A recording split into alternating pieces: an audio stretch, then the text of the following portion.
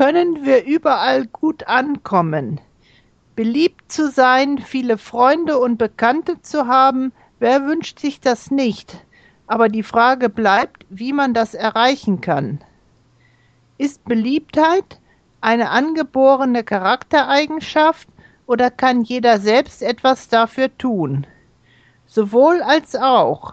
Psychologen sind der Meinung, dass es tatsächlich Menschen gibt, die von Natur aus gut mit anderen umgehen können.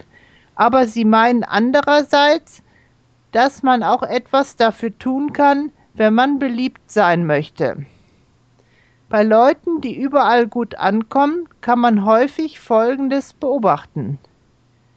Ihre äußere Erscheinung ist angenehm. Sie wirken nicht exzentrisch, aber auch nicht farblos.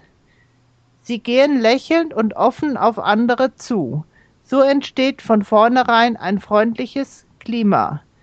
Sie finden schnell Kontakt mit anderen Leuten, weil sie Humor haben und andere zum Lachen bringen.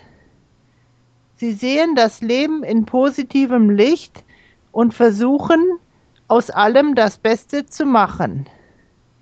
Sie kommen bei allen Leuten gut an, weil sie nicht egoistisch und immer hilfsbereit und liebenswürdig sind.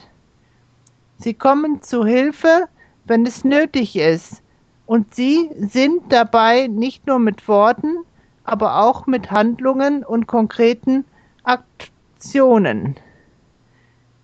Sie haben eine natürliche Neugier und echtes Interesse an anderen Menschen. Das ist kein Spiel für sie, aber auch kein übertriebener Ernst. Sie können zuhören, sich Informationen merken und Interessierte fragen. Sie nehmen andere Menschen so, wie sie sind und suchen nicht gleich nach Fehlern und Schwächen. Sie akzeptieren sich selbst und haben ein natürliches Selbstbewusstsein. Es ist immer interessant, in ihrer Umgebung zu sein, sie zu hören und mit ihnen zu sprechen. Aber inwieweit man alle diese Dinge lernen kann, ob man dann automatisch überall beliebt ist und ob Beliebtheit das oberste Ziel im Leben ist, sind natürlich offene Fragen. In jedem Fall sind solche gesellige Menschen ein gutes Muster für alle anderen. Und bestimmt können wir sie zum Vorbild nehmen, um uns mit unseren Freunden und Bekannten gut zu vertragen.